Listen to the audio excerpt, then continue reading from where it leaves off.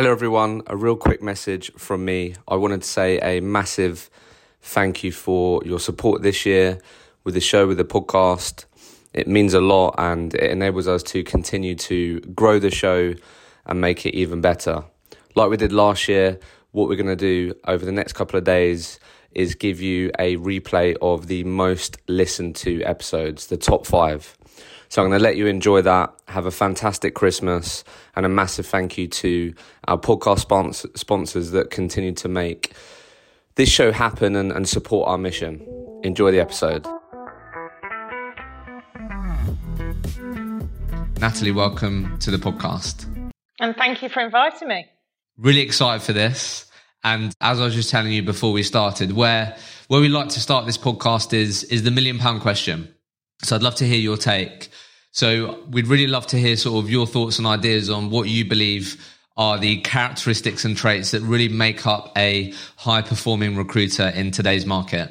So I think more than anything is having a personality. I don't believe that you have to come with a certain skill set. I think if you have a personality, if you like talking to people, if you genuinely are naturally inquisitive, I was 2 years old and walking up to, grannies in the line for the supermarket going, what's your name? Where'd you come from? How long you been waiting there? I think if you're naturally a people person where you like talking to people, because recruitment, that is all it is talking to your candidates, finding out what's best for them, talking to your clients and finding out what they best need. So if you are naturally good at talking to people and finding out about them, you match the two together.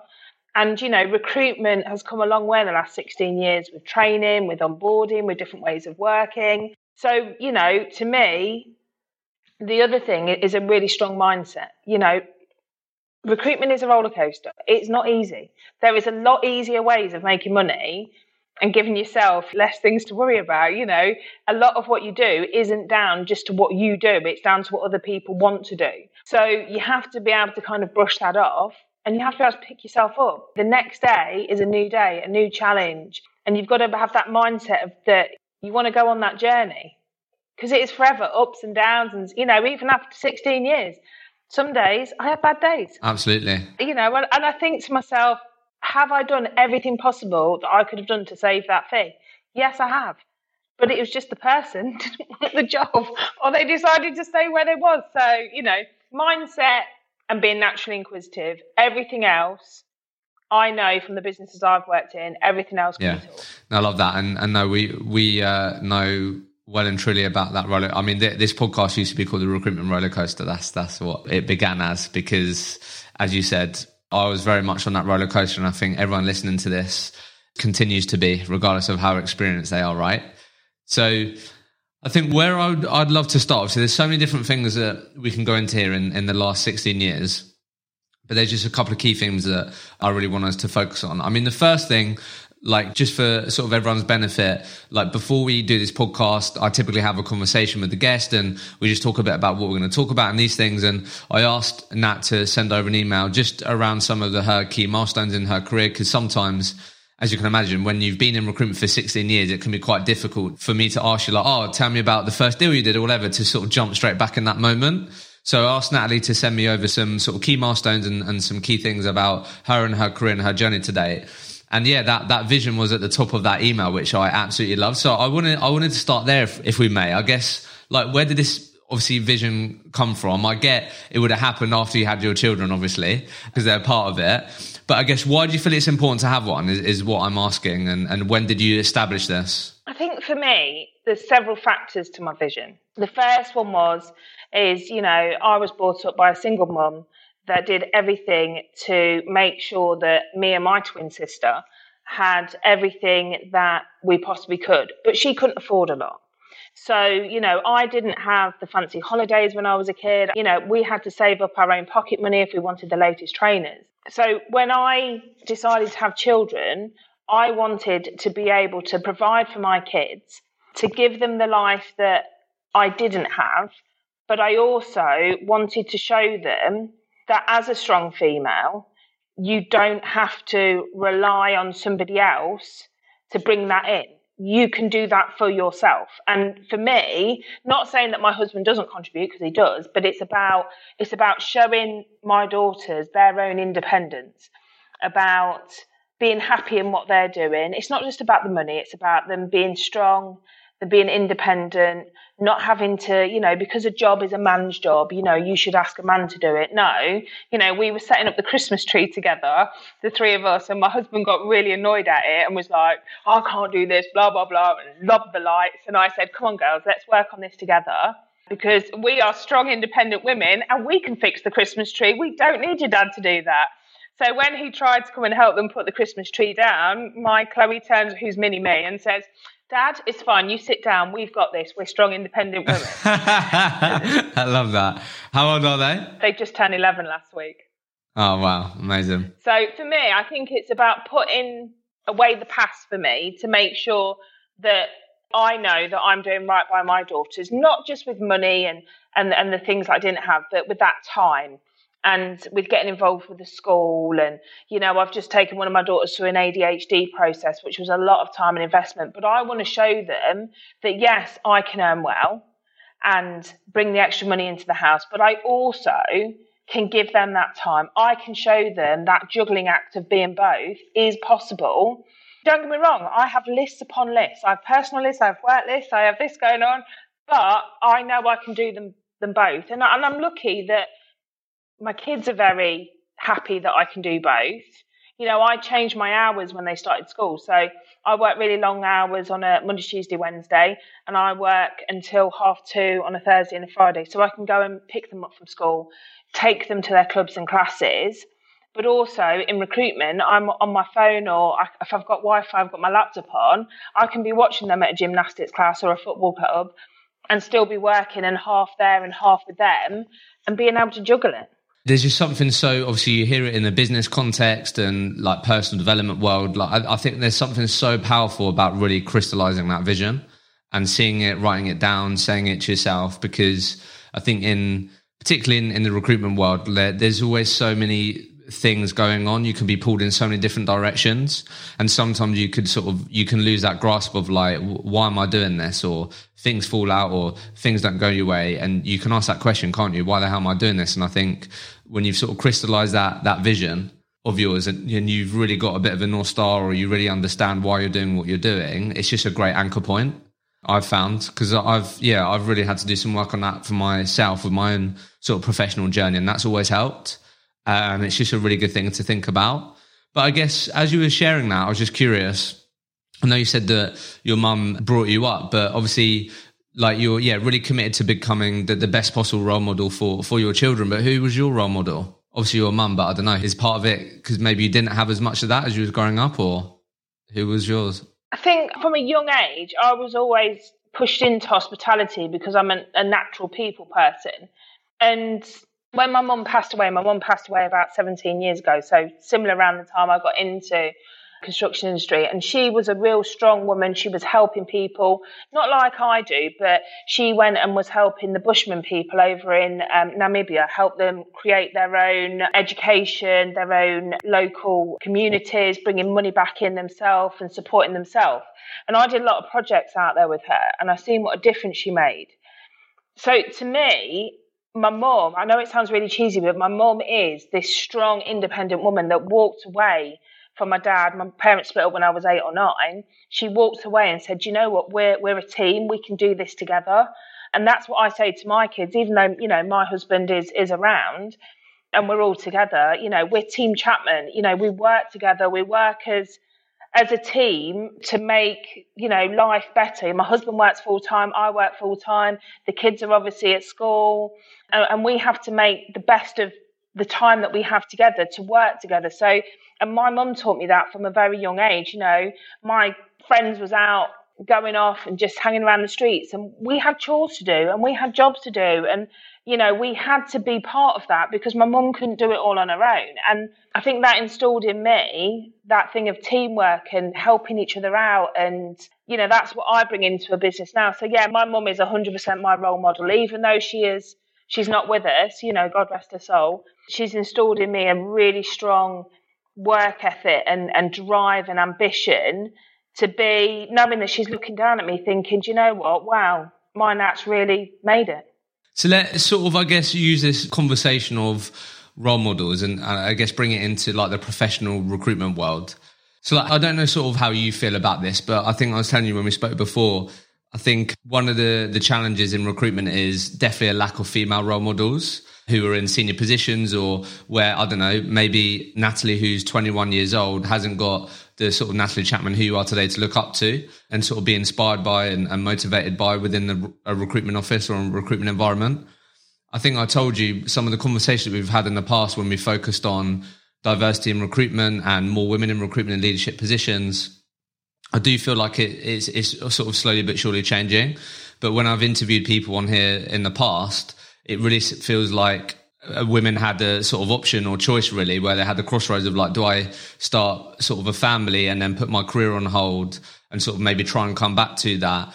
And sort of women weren't necessarily always supported with that journey, which meant they worked really hard, maybe got to a leadership position, went on maternity leave, had a family, and then just found it really difficult to then get to that sort of leadership position again, which has maybe had a real knock-on effect on the amount of women in leadership positions. And there's almost this crossroads of like, do I sort of sacrifice having a family early on and just really double down on my career and these things? So I guess to transition it into sort of women leadership and being inspired and having role models, like two questions really. One, did you have role models in the recruitment world and did that help you? And then two, how can we go about cultivating and creating more sort of role models like yourself that younger females and women could look up to and be inspired by and motivated by?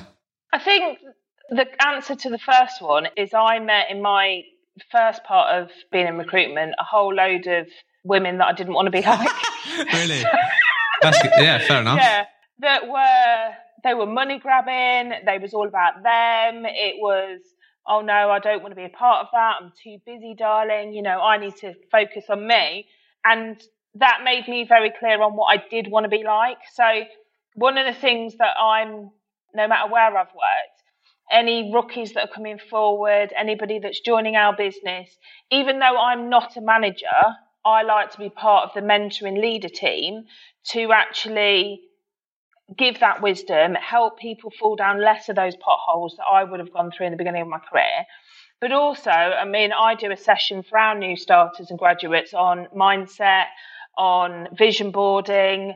I've had a lot of training from a lot of different people over the 16 years, and I've kind of cherry picked all the bits that I like that has worked. And I kind of help and get involved in training. So for me, it's about not necessarily looking up to other people.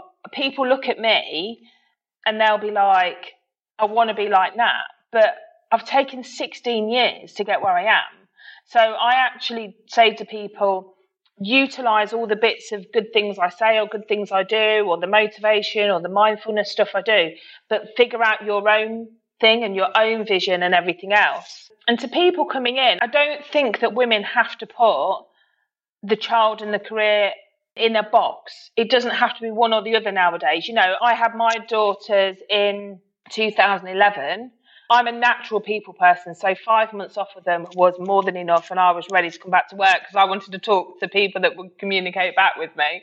But with a desk, as long as you're in a good business, somebody will babysit your desk for you and look after it and cultivate your clients, and then you take it back. Or if you want to do part-time or something different when you come back from having a baby, because obviously kids are expensive to put in childcare, then you still can do that. You know, there's other roles that you can do while you're growing that little human into a little person. You know, like I've had people come back and do resourcing because they want to stay in it, they want to stay in touch, but they do want to give their focus to their child. So whatever business you're in, just give those options, see what they can do for you. At the end of the day, if you're a person adding value to the business and you're giving a return, you can move forward.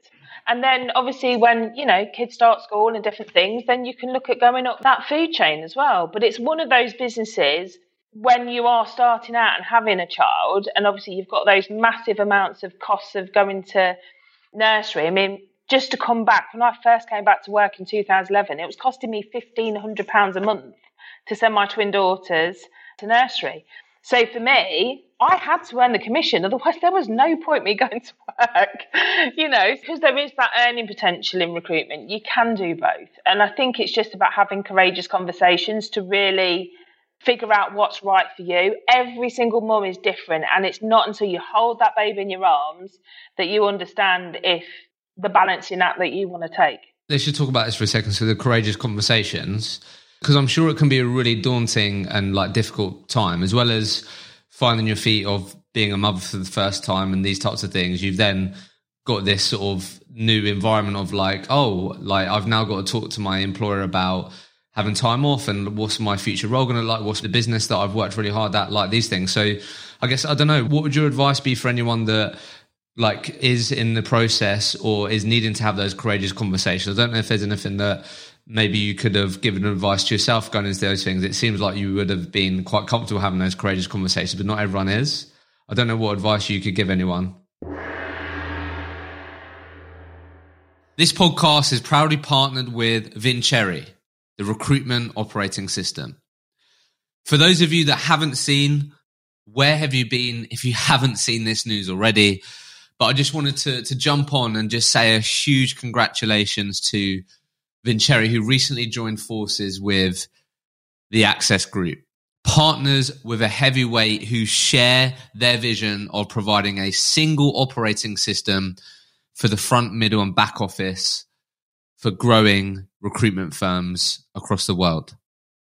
So what does that mean? Vincere have the same people, the same vision, just way more firepower and resources to make Vincere even better. So if you have not checked out Vinny already, please go and do so. Use the link in the show notes. You will not be disappointed. And of course, because you're going to be going through the podcast, you'll be looked after and you'll get your exclusive savings. Check it out. And again, huge congratulations to Vincere. To be fair, for me, I always knew I wanted to come back work full time because, as you can see from my vision, it's really important that I've got me. But my boss didn't believe, even till the week I started having my keeping in touch days, that I was going to come back full time. Really? He was like, I didn't believe it was going to happen. Yeah. So I think take the pressure out of it. You take your maternity leave, you keep in contact with your employer, you can do keeping in touch days, which you get paid for, which just sees how you feel. What's that? Talk to us a bit about that. That might not be terminology that everyone knows. So keeping in touch days, basically, this is when I was having my kids, so it might be slightly different now, but it was 5 days that you could get paid for on top of your maternity leave to go back into work, to do a full day's work, to see how you feel. Obviously, you've got to get the kids ready, get them to nursery, blah, blah, blah, but just see how you feel before you decide what your role looks like moving forward when you go back into work. Did that really help? I had a day away from two people that couldn't communicate with me. I make myself sound like such one of these mums, but I think one of my motivations is I need to be Nat. I need to be Nat to show my kids the best version of myself. And ultimately, when I was at home on my own with two babies with one pair of hands, where I couldn't do all the mother and baby classes. I couldn't even go and get them weighed because time you took one of them, the other one was crying and then it was just mayhem. So for me, I was like, 5 months, I said to my husband, we've got the money there to start getting him into nursery. Let's just do it because otherwise you're going to come and see home every night, seeing me in a puddle on the floor. I says, I can't deal with it. And he was like, Nat, you being happy makes the kids happy. So we'll just have to figure it out.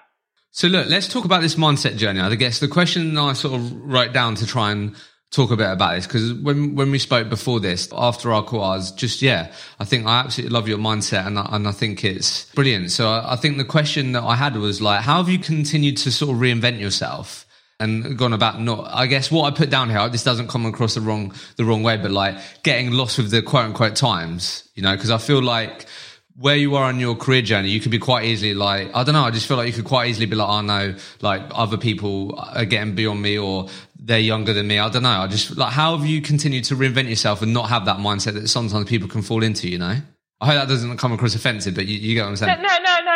But I am the female version of Peter Pan and I'm not growing up.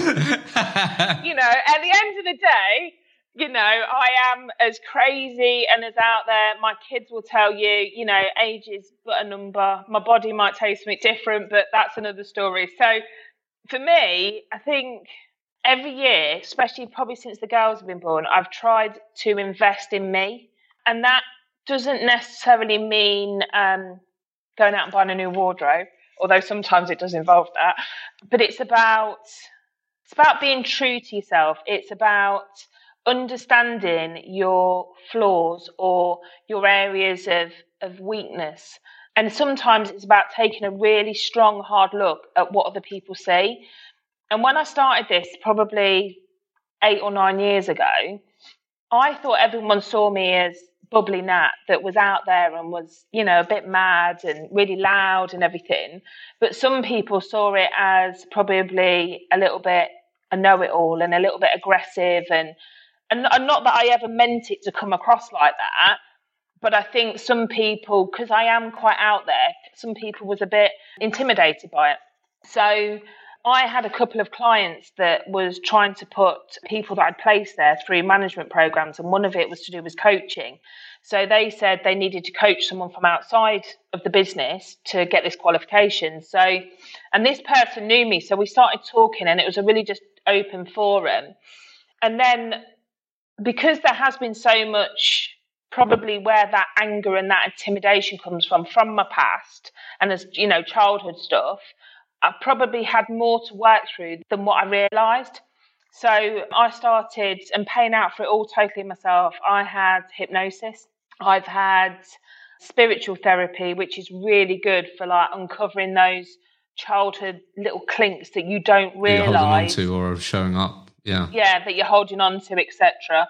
I also have had some CBT therapy, just making sure that I've got the tools when I feel myself getting triggered or really angry. There's a certain breathing techniques and stuff I do, and I write myself to-do lists so I don't get overwhelmed, etc. And for me, I listen to quite a lot of hypnosis. So I go sleep most nights listening to one of my many hypnosis apps that allow me to just, one, have a really great night's sleep, because I think everything's better when you've slept well, but also just subconsciously working on my mindset, and also showing the girls that having that positive mindset and looking through, so on a WhatsApp group we have, they have to give me their 3 positives of the day. Really? So each day, before they go to bed, they have to give me their 3 positives of the day, because then you're hunting for the positives. You're not letting those negative vibrations allow you to get hold of you. Yeah. I love that so much. So they have to WhatsApp me every night before bed, their 3 positives of the day. What's the WhatsApp group called? So they have a separate one. I've got Katie positive and Chloe positive. Oh, okay.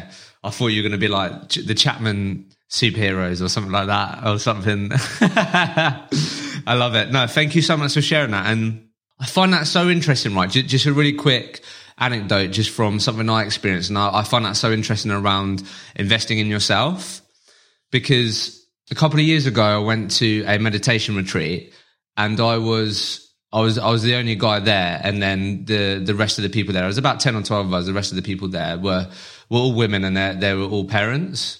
And there's a number of things that we did, like for a day and a half, we didn't speak. There's a couple of other things that we did throughout the sort of 2-3 days that we were there. And there's a bunch of exercises that we did. And there was a number of meditations that we did around gratitude and how we feel about ourselves, and just really sort of trying to make the space to look at ourselves. Like you said, have a good hard look at yourself. I'll always remember this because it was a room full of mums and parents. And when we were sharing after one of the exercises around what came up for you and what you struggle with, these things, what everyone shared was these women really felt like they stopped loving themselves, or they stopped making space to invest in themselves after their sort of quote unquote children or family didn't rely on them anymore, because their purpose was very much make sure the kids are okay, and then when they've sort of, now they're on their own journey, they're sort of a bit lost around making time for themselves, investing in themselves, loving themselves. So I just wanted to share that, because I think that's amazing that you did that. And I'd really believe that if you were to have really honest conversations with other mums out there that might be something they've quite struggled with, where like if they're obviously children have grown up and they may have sort of lost touch to that purpose, if you get what, I don't know if that makes sense, but that was something I always remember, because I feel like my mum has struggled with this a bit and I've tried to help her with it and spoke to her about it. I think it is. And also, I told you on our first conversation, I've started going through early menopause. So for me, having that strength of mind has meant where a lot of women start doubting themselves because your body changes, your mind isn't as sharp, etc. There's all these weird and wonderful things happening to you. You can start doubting yourself. You can start believing that you're not worthy, or, that things that are happening. But because I've strengthened, there is so many things that have happened in my life that could have sent me down a tunnel of dark and despair. But because I've spent so much time investing in my mind to be the strongest version it possibly can, and still to this day, I'm still working. We're not a finished article yet. Yeah, it's non-stop. Yeah. But I know that's what's kept me strong. That's what's kept me up there instead of down there. I guess let's just break this down a bit then, because I know this is super important to you. Like with like maybe the recruitment context, like I think clearly, like I think that's evident considering how long your career has been in recruitment, right? Because everyone listening here knows the roller coaster, know the highs, know the lows, and as I'm sure you've experienced and still experience now, like the low days in recruitment can be really fucking low and can be really difficult to swallow. So I guess what are the sort of day-to-day, weekly non-negotiables for Nat that you do to really make sure that, like you said, you don't sort of go down that tunnel of negativity or that tunnel of, not believing in yourself? What are some of the non-negotiables that you do to really help with your mindset and daily habits or weekly habits that you do to help with this? This podcast is proudly partnered with the award-winning Sourcebreaker. Like always, I think the best way to hear about a product and how it's had a positive impact on a recruitment business is by listening to the customers who've invested in the product. But before you hear a really great soundbite from Ben Broughton, who is the founder of Premise, who we've actually had on the podcast, there's a good chance right now, if you're a recruitment business owner, that you're hiring. Your clients have loads of jobs. You need more people to help deliver on these jobs. So you're probably thinking, one, how can I hire more people? And two, how can I get more people up to speed doing more deals quickly?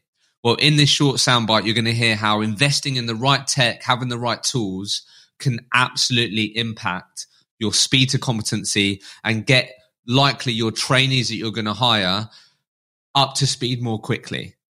So have a listen to Ben. And as always, if you like what you hear, go and check out Sourcebreaker. Use the link in the show notes. You will be stupid not to.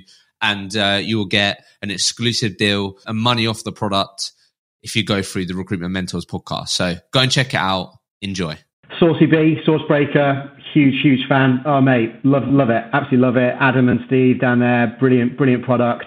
I've been a massive champion and ambassador of it since it was a bloody spreadsheet, God knows how many years ago, to the incredible product that it is today. Saucy B is brilliant we were talking about that kind of growth and scale, bringing new consultants into your business, trainees. That product will help them be more effective quicker. I did some crazy ROI stats in terms of bringing rookies to the business, getting them using Sourcebreaker, the Boolean tools, the MI chasing, all that kind of stuff. Absolute no-brainer for your business. So I think planning and preparation is key. And the thing with recruitment is, I think if you're billing a considerable amount, I think it's really difficult to fit that in 8 to 5 or whatever hours you work. So I always give myself just a little bit of time doing my more admin tasks or more searchy tasks or things on LinkedIn and stuff that I do while I'm watching telly. The kids are in bed. They're not losing any of my time. My husband's, listening to something on his phone. He's not overly that interested in what I'm doing. So I always try and do that for a couple of evenings a week just to get myself ahead of the game and just make sure, at the moment, candidates are really tough to find, to make sure I've got enough people to call. And then I always just make sure that each week I don't set myself numbers to hit. I set myself goals to hit that are around the numbers. I know what my conversions are inside out and back to front and where I need to increase my conversions. So for me, it's about knowing what I want to achieve. So at the moment, I've got so many jobs on. So I will put how many people against each of my jobs that I need to get over to that client. I will then put certain jobs that I know I can get to offer that week, how many interviews I want to arrange, working out on, I know my conversions on CV sent to interview. So to me, I think it's really uninspiring to walk up to a board on a Monday morning and say, oh, I'm going to get 3 jobs on, I'm going to make 10 BD calls, I'm going to do... Because at the end of the day, they're just mindless numbers. And I can't personally work like that. This is what is on my to-do list. This is what, by Friday, I want to achieve, to go home and say, do you know what?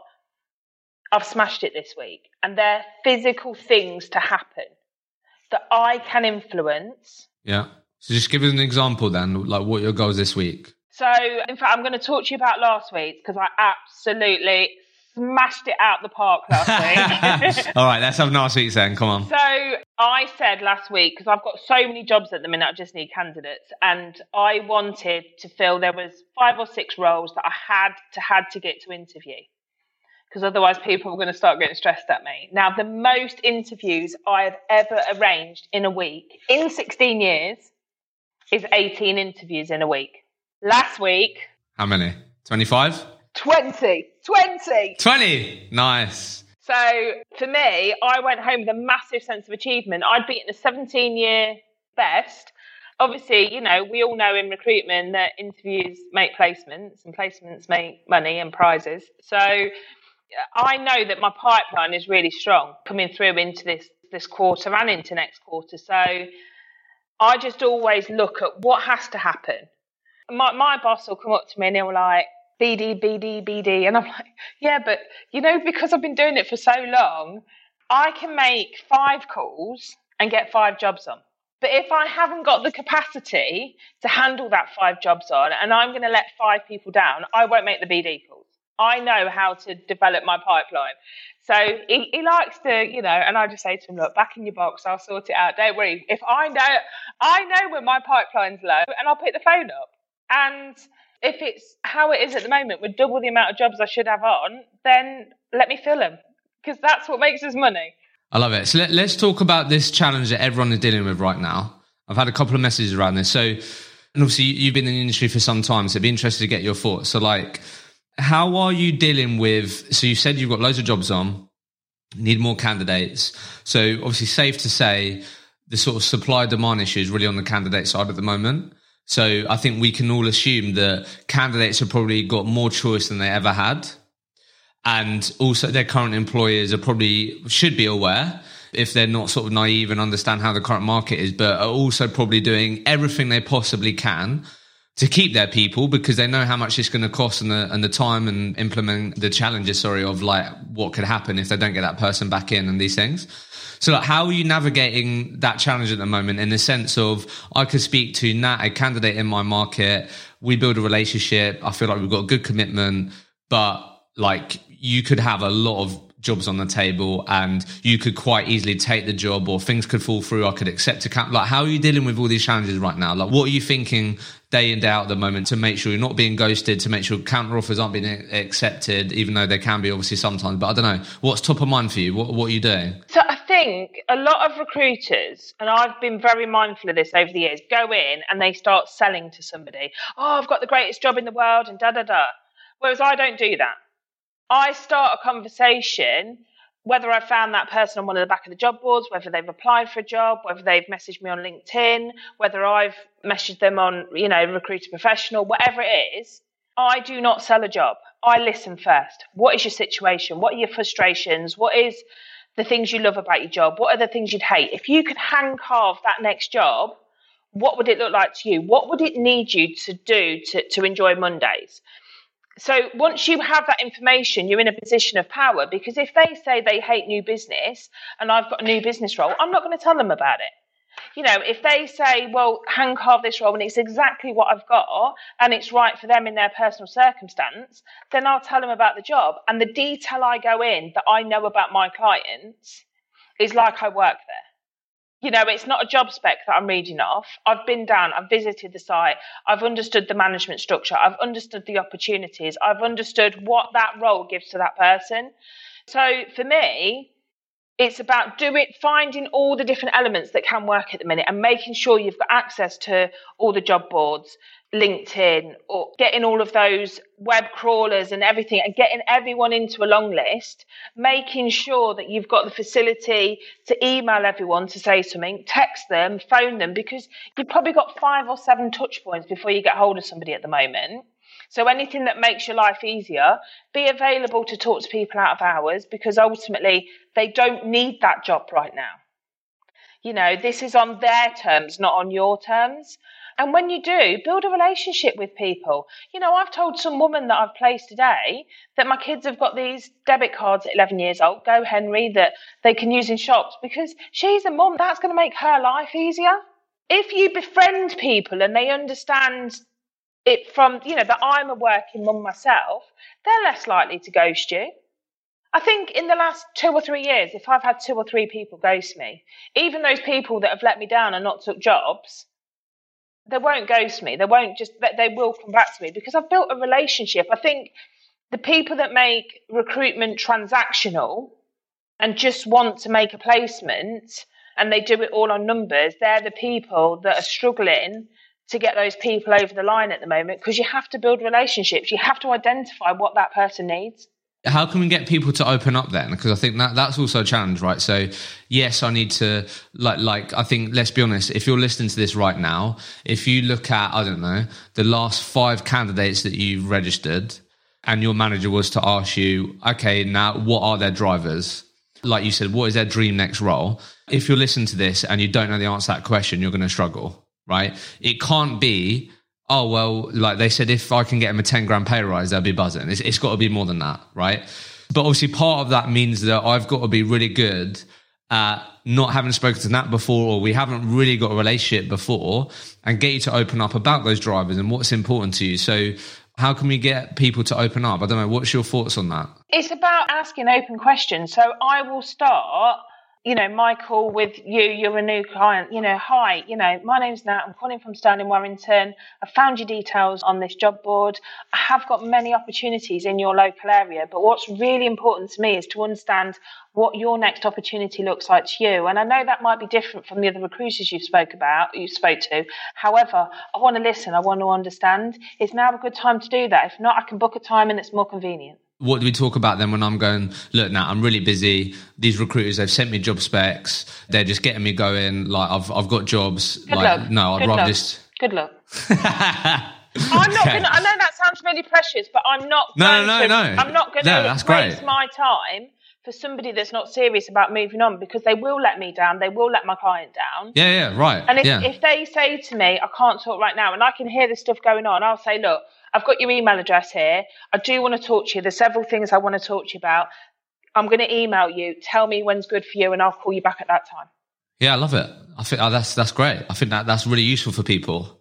So I think the other part to this, which you've mentioned, is truly working with committed clients and businesses, hiring managers that you really understand. So let's just flip this on its head then. So like, what's Nat's mindset and approach to gaining more commitment from clients who, again, could really just say, hey, Nat, look, I'm working. I've got this other agency on it. They only spoke to me briefly. I've given them the job spec. They're now getting me CVs. Look, can we just keep this brief? Like, how can people listen to this, like start like getting a lot more client commitment, which is super important in increasing the placements and that fillability as well? So for me, I just say to them, if they're prepared to give me 1 hour investment at the front end of the process, that 1 hour investment of their time will pay dividend through the life of our relationship. If they're not prepared to put that 1 hour investment, they're not a client I want, and they're not somewhere I want to send hard to find candidates. Yeah. And would you say that in a professional way? Yeah, well, I'd say it in a direct way as well, depending on the client, because at the end of the day, people see recruitment as a necessary evil.